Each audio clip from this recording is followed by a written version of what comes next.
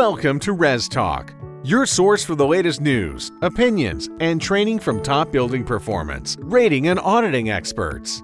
Here's your host, committed building science enthusiast and registered professional engineer, Bill Spohn. Welcome back to another episode of the Res Talk Podcast. It's the goal of the Res Talk Podcast to communicate some late-breaking news and thoughtful insights about the broad array of topics in the rapidly expanding world of residential energy ratings to all the broad array of stakeholders in the ResNet ecosystem. Whether you're a housing consumer, rater, builder, realtor, appraiser, you want to hear about some of these evolving trends in home energy rating systems. The Res Talk Podcast is one of the new ways ResNet will communicate with all stakeholders. I'm your host, Bill Spohn, and I've worked in the HVACR and building performance markets for almost 30 years, and I've been working with ResNet and the team at ResNet for nearly that whole time. If you like what you heard today and not yet subscribed to the podcast, please consider doing so by typing Res Talk, R-E-S-T-A-L-K, into the search bar in the Apple Podcast app, Google Play, Stitcher, or other types of podcast applications.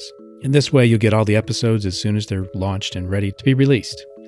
You can also listen in your browser by following the links at www.resnet.us/professional. Now, if you're a consumer listening and you want to hear more about the benefits of a home energy rating, cruise on over to resnet.us to learn more. In today's episode, we hear from Russell Pope, who is the Industry Development Manager for Panasonic.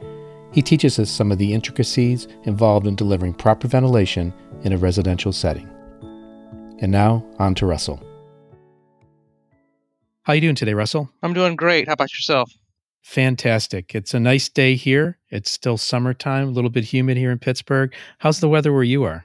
Same. Jacksonville, Florida. I think today is actually pretty mild as far as the temperature goes, so we're probably in the mid to upper 80s, which is actually pretty nice for this time of year. Jacksonville, Florida, where you are you like a remote employee for Panasonic? How does that work? Yeah, the corporate offices that I'm based out of are, actually it's combined, Newark, New Jersey, and we also have the engineering support offices are in San Diego, California. So I split time between working from home here in Jacksonville and pretty extensive travel. So probably 65% of the time I'm on the road traveling, whether they're conferences or events for the Home Ventilating Institute, Department of Energy, ASHRAE 62.2. So a lot of those types of activities. It sounds like you're very focused on ventilation. How much of a subset is that Panasonic? Panasonic's a very large brand name.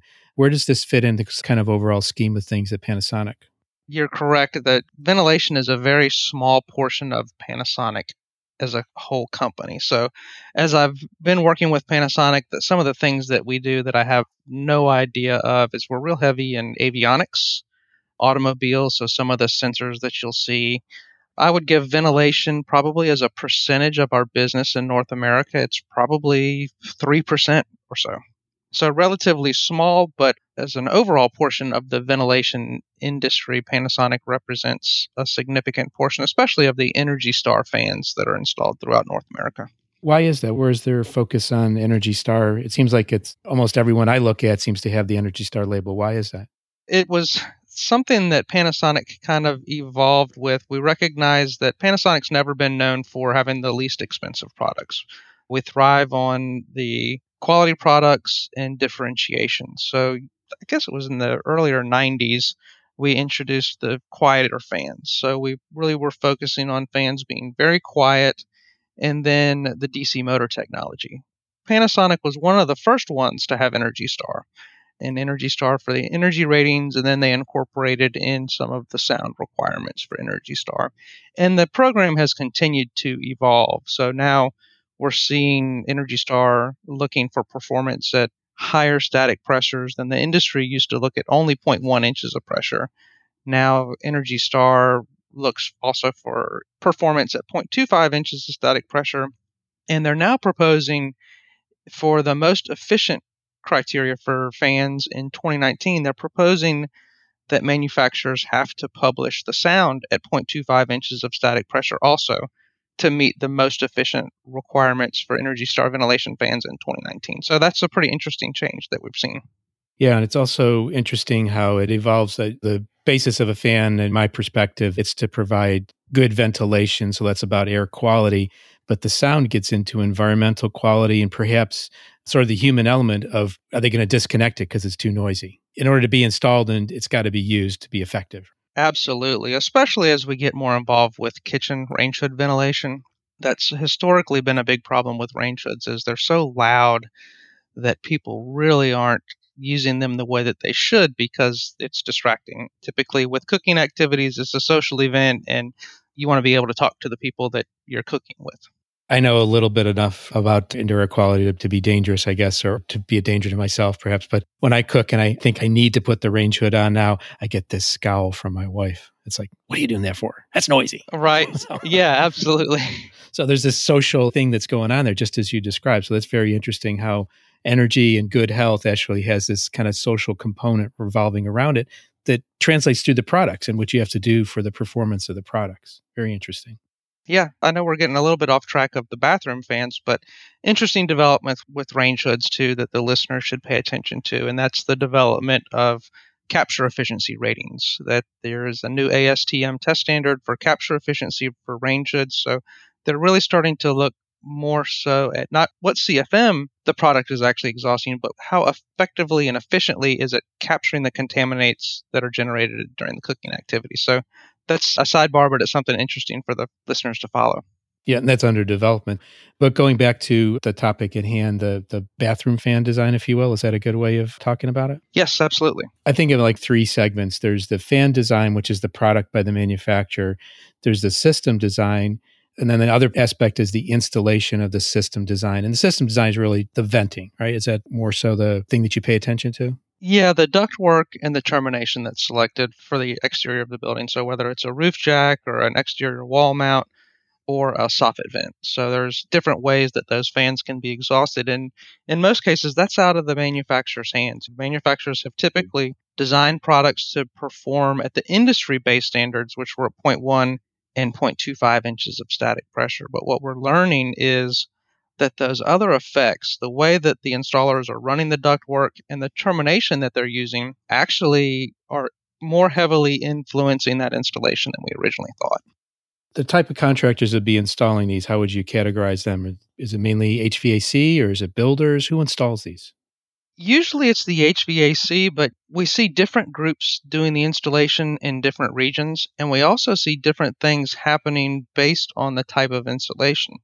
A perfect example is a soffit vent. So a lot of times the HVAC company will come in, they'll install the fan, and then they'll run a section of duct out to the soffit and actually let it hang out. So sometimes you'll be traveling through a new neighborhood and you'll see just these, looks like an elephant trunk hanging out of the soffit, and they're waiting for the soffit vent installation group to come in and actually install those soffits and then put in the termination. But what happens a lot of times is they're not HVAC contractors. They don't understand the effects of putting bends in that ductwork. So they'll stuff that ductwork back up into the soffit or attic, or they'll do whatever they can to get rid of that 5 feet of flexible duct without actually cutting it. So they just stuff it up in the soffit. And the next thing you know, you're completely compromised the ability for the fan to exhaust because you've crushed the ductwork.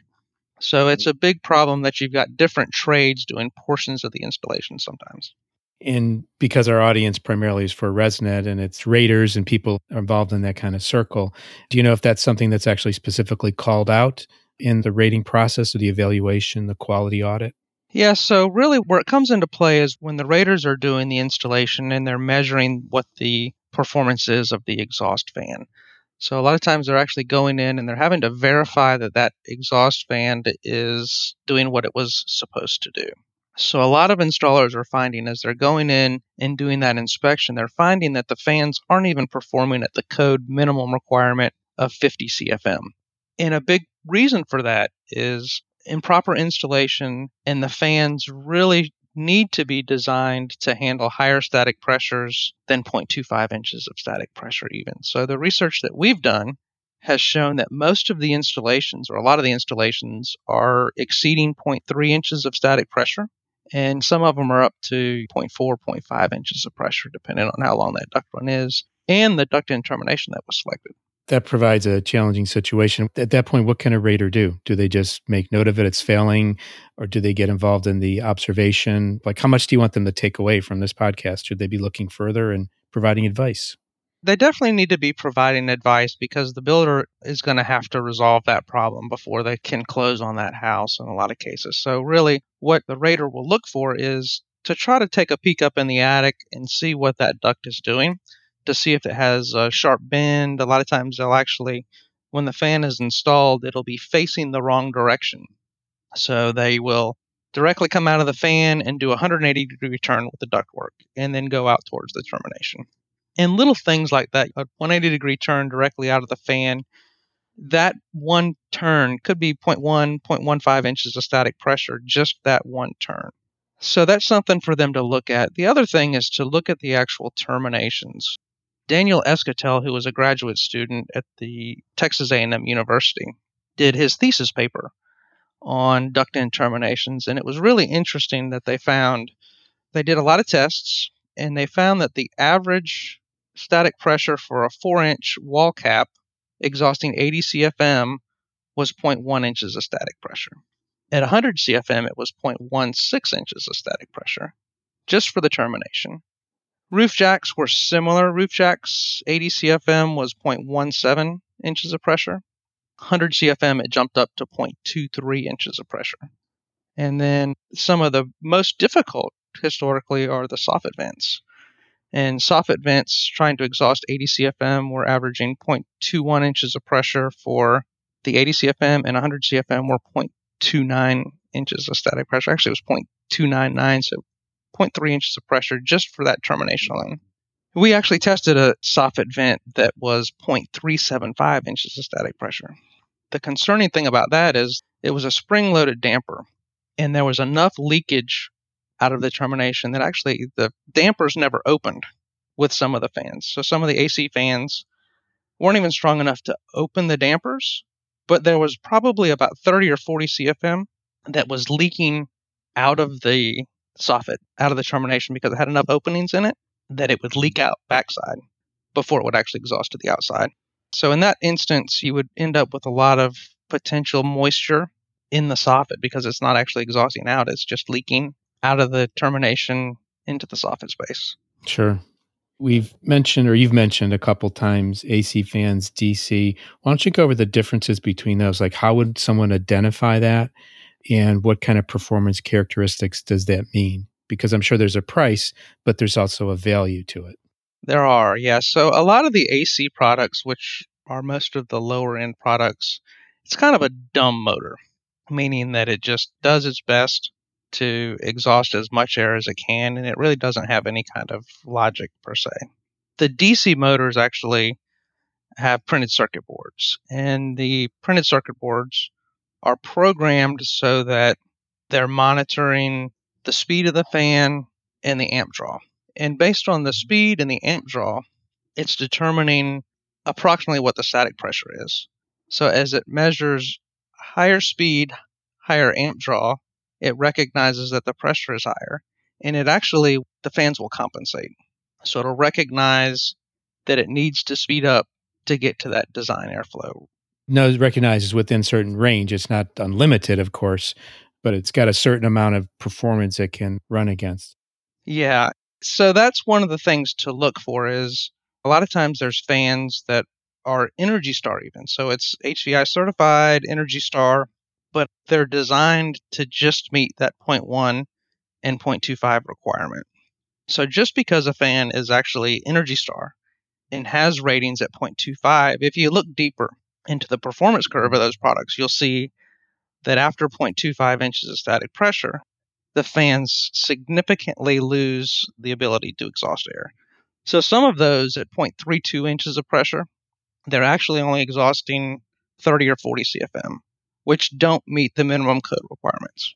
In my mind, I'm thinking like a picture's worth 1,000 words here in terms of both the performance curves, how to read a performance curve, and the picture of the installation. Do you have any resources like that you could point to, or I could send people to with a link perhaps?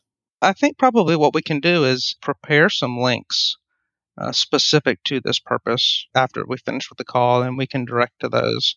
We do have a section on our website that has resources, white papers, and that kind of thing. So we can make sure that we publish some appropriate information there because we do have some presentations that we've given. I gave one at the Home Performance Coalition conference. That's a good one that we can post. And it does show a lot of those things. It shows the performance curves, how to read them, and what to look for. Perfect. Yeah, that's important because sometimes the technical information can be daunting and you really do need sort of an education because I'd imagine also different manufacturers state their performance curves in a different way. There's no probably industry standard, is there? Correct. Yeah, a lot of times they'll just do tables. And a lot of times you'll see it's kind of consistent with the price of the products. So the less expensive products are more likely to only show what the performance is at zero point 0.1 and 0.25 inches of static pressure. And they're more likely to not show that full performance curve, which is really important to show that full performance curve because based on what we know now about the vent caps and roof jacks, that we really need to find products that exhaust air at greater than 0.25 inches of pressure. That's not your product, the vent caps and roof, the terminations are not your product. So are you working with manufacturers of those kind of products or how does that play out? We are, and we actually do have one product that is available, and it's actually the only HVI certified duct end termination. So really what we're working with the industry and trying to get done is we're really trying to influence that duct end terminations need to have a rating of their own so that we can really understand how that's going to impact the installation. So we now have a certified soffit vent that can be found in the HVI certified products directory, but right now it's the only one. There is a way that you can kind of bench test terminations that's really pretty easy, but it's an option if you're just curious how bad a termination may be. Yeah. Sounds like something a YouTuber should tackle. Yeah, because it is really simple. It's just a matter of having a fan that you can set up on a bench top and then have a manometer. Several times here you've mentioned HVI. I think you actually explained the acronym, which is great. I always try to do that for the listeners. But why don't you give us a little bit more detail about HVI? What does it stand for? What does it mean? What do they do? So the Home Ventilating Institute is a trade association that is bath fan manufacturers and energy recovery ventilator manufacturers. So it's basically the group of manufacturers kind of got tired years ago of it being the Wild West. And people would say, well, our fan exhausts this. A lot of times it didn't. So now the products are actually tested in an independent third-party lab, and the information from those tests is published. In addition to just the information being published, there's follow-up. So every couple of years, HVI will randomly select a product from the market, purchase it, have it shipped to the lab, and verify that the product is really performing as it's advertised. Do you have a role with HVI? Yeah, I've worked with HVI for about 10 years now. I participate in the board of directors and a lot of the committees, so engineering committee and some of those other groups. So the energy recovery ventilation also is one that we're spending a lot of time on as a task group. How about, so we've sort of dig in a little bit about your past. Like, what's your experience? What brings you to this point in your career where you're doing this type of work for Panasonic? I've been kind of long history as I started off out of college, industrial management, spent some time actually with Browning Ferris Industries. It's a waste company, and did recycling. Graduated from recycling and selling in that arena. Medical supplies I sold for a couple of years. I did flooring for a little while, but then about 13 years ago, went to work for a commercial fan manufacturing company that did a small amount with residential ventilation. And just found my interest in residential ventilation, that it was really something that I could focus on, and it was just interesting to me. I also noted, I think it was in one of the documents you'd sent me, maybe it was the PowerPoint that you did at the Home Performance Conference. You do a course for HeatSpring Institute or the HeatSpring catalog? I don't personally. Okay. That may be something that Panasonic offers, but I don't. So that may have been just the presentation I gave at the Home Performance Coalition. Again, going back to that presentation, again, you had some really good visuals in there. Explain to me the concept of towing capacity, because I think that was a really great analogy. Yeah, so in the presentation, what I've shown is actually there's some pictures of like a full-size F350 hauling a load, and then I've got a Beetle, Volkswagen Beetle, trying to haul that same load. So really the point that we're trying to make is that an exhaust fan has a towing capacity, and that towing capacity is limited for every product. Unfortunately, the industry standard of zero point 0.1 and 0.25 is assuming that that fan is not going to have to haul a very heavy load. The real load of the industry is much heavier than what's assumed. So what we're saying is that you really need to provide a fan that has the capability of hauling a heavier load. In order to get the performance, which is what you're designing in the system and expect to have, so many CFM being moved. So the other aspects of sort of the hidden parts of the load that get tacked on, that's outside of the manufacturer's hands. So that's sort of where it gets into this gray area, and you talk about terminations and duct runs and in positioning and elbows and all that kind of thing. Is that correct? Yeah, and that's really where we see the installations really get butchered in the field is the installers will, a lot of times they'll crush the ductwork or they'll not stretch the ductwork completely tight. So even if you're in an attic and you envision the ductwork run straight versus sagging over each rafter, the difference of that sag over each rafter could affect the installation by 0.3 inches of static pressure even versus running it straight. So there's guidelines, recommendations for installation. There's some general ones that are in all of the installation instructions. But the key is really to run that ductwork straight and tight to prevent any of those bends. Because if you envision a spiral ductwork, especially that's got a spring in it, the more compressed it is, the smaller the interior diameter is. And that difference in diameter is a significant difference on how hard that fan has to work. So if you've got the duct fully extended and you've got 4 inches opening, if it's compressed, you might have 3.25 inches that you're trying to push that air through. There are substantial changes there can have impact. Yeah, and those are things that you really don't understand until you set the products up on a bench top and you start doing some of those things. You compress the duct, you extend the duct, you turn it. It's really shocking. I did the presentation actually at the HVI spring meetings, and Energy Star was there.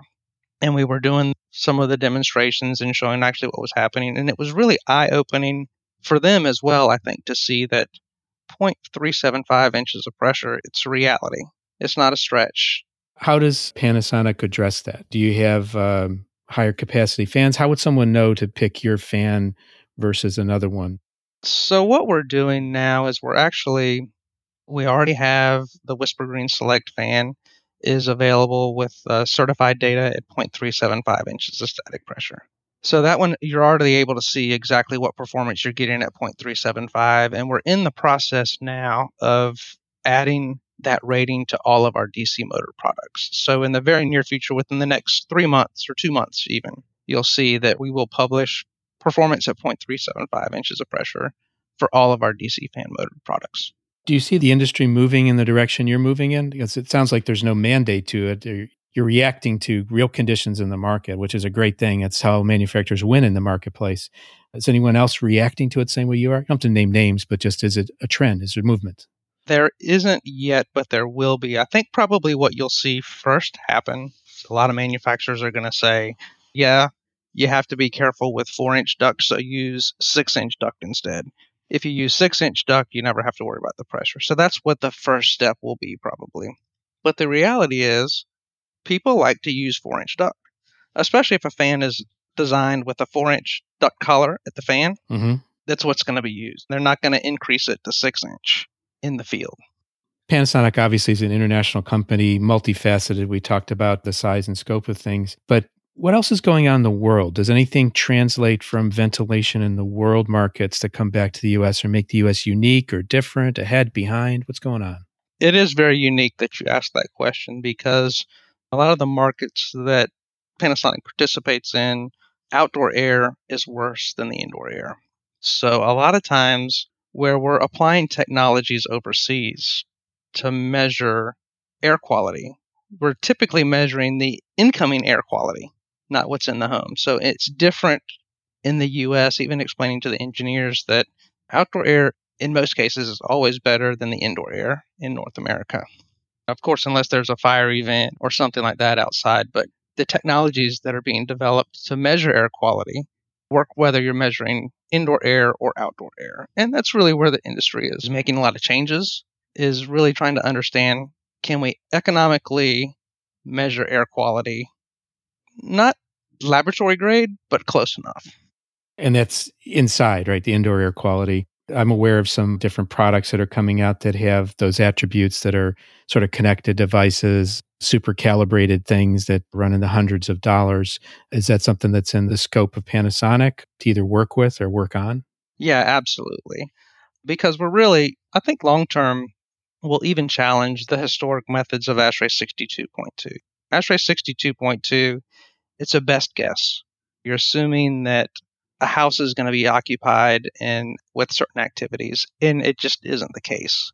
Some houses you have to ventilate more, some houses you have to ventilate less, and the only way to do that really, or to monitor that, is with quality sensors that are at the right price point. So now it's just the balance of how much are consumers willing to pay, what is the accuracy, what's the benefit. Healthy homes, the big trend though. Builders have kind of taken energy efficiency almost as far as they can. So now potential homeowners are more interested in healthy home than energy efficient homes even at this point. What do you think makes the indoor air quality worse in the US than in the rest of the world? Is it our homes are tighter, or it's just the outdoor air because of city pollution and we have better air quality outside? Or outgassing of products? I mean, there are other things coming from inside. Yeah, it's a combination. Yeah. So I think it's not that the indoor air is worse in North America. I think that the main difference is the outdoor air is a lot worse in places like China and Japan. So you have to be a lot more careful with what you bring in from outside than you do in the US. Now, the main reason that the indoor air quality is becoming such a concern in America is because the houses are built so tightly. An old leaky farmhouse was a pretty healthy home as far as indoor air quality goes because you had a lot of opportunity for natural exchanges of air.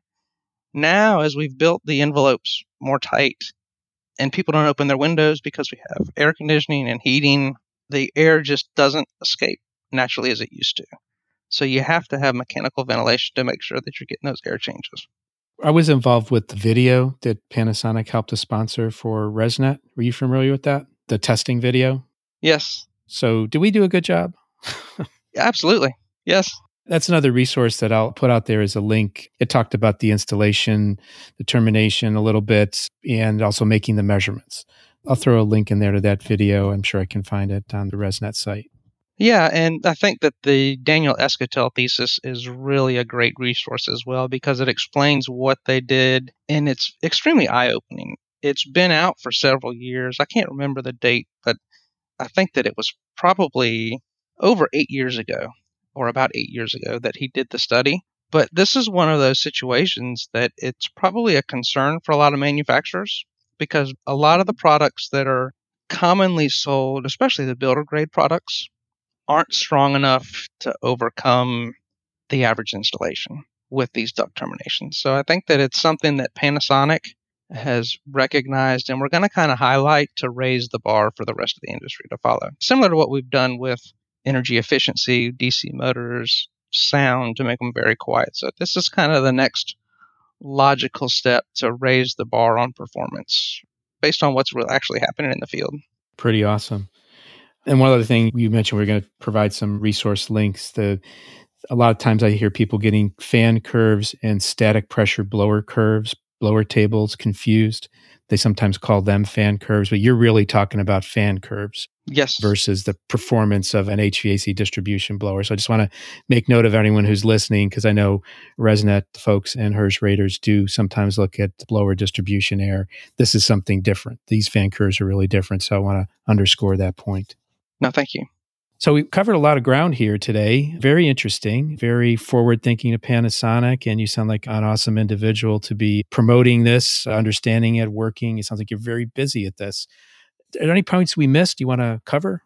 No, I think that we covered a lot of them. I would like to open it up to make sure that if anybody listening has any questions, to feel free to contact me directly. And if I can't answer the question, certainly I will find the answer as quickly as possible or direct you to where we can provide you with the information that you need. What's the best way of reaching you, Russell?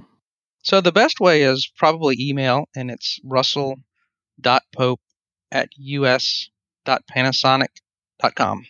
Russell's got 2 L's in it, 2 S's and 2 L's for anyone out there. That's correct. Yeah, and I'm located in Jacksonville, Florida, but we have a team of indoor air quality specialists. So we've got a team of 6 that are equally distributed throughout North America. So if there's specific questions or concerns, certainly we want to build stronger relationships with ResNet and the raters because we recognize the importance of it, and we're willing to go out and do some field training or take a look at some actual challenges that you have in the field to assist you. Perfect. And even we have some HVAC contractors listening there and builders that might be interested too, because sometimes, as you mentioned, and regionally, they do get involved in the installation, and the installation has such a huge bearing on any manufacturer's device being installed. Absolutely. Perfect. Well, thanks, Russell. This has been very educational and informative for me today, and I hope it is for our listeners too. I want to thank you for coming on the Res Talk podcast. Thank you very much. Well, thank you for listening today, and we hope you learned something about residential ventilation performance. If you're a pro in the building market, surf on over to resnet.us/professional to learn more or to join the email list. You can also find ResNet on Facebook or Twitter at ResNetUS. Here's a quote for today. This is from Mae West, talking about performance of ventilation systems. An ounce of performance is worth pounds of promises. Well, we hope you promise to come on back and listen next time to the Res Talk podcast. If you've not subscribed, please consider doing so. And as always, thank you for listening to Res Talk. Thanks for listening to the Res Talk podcast.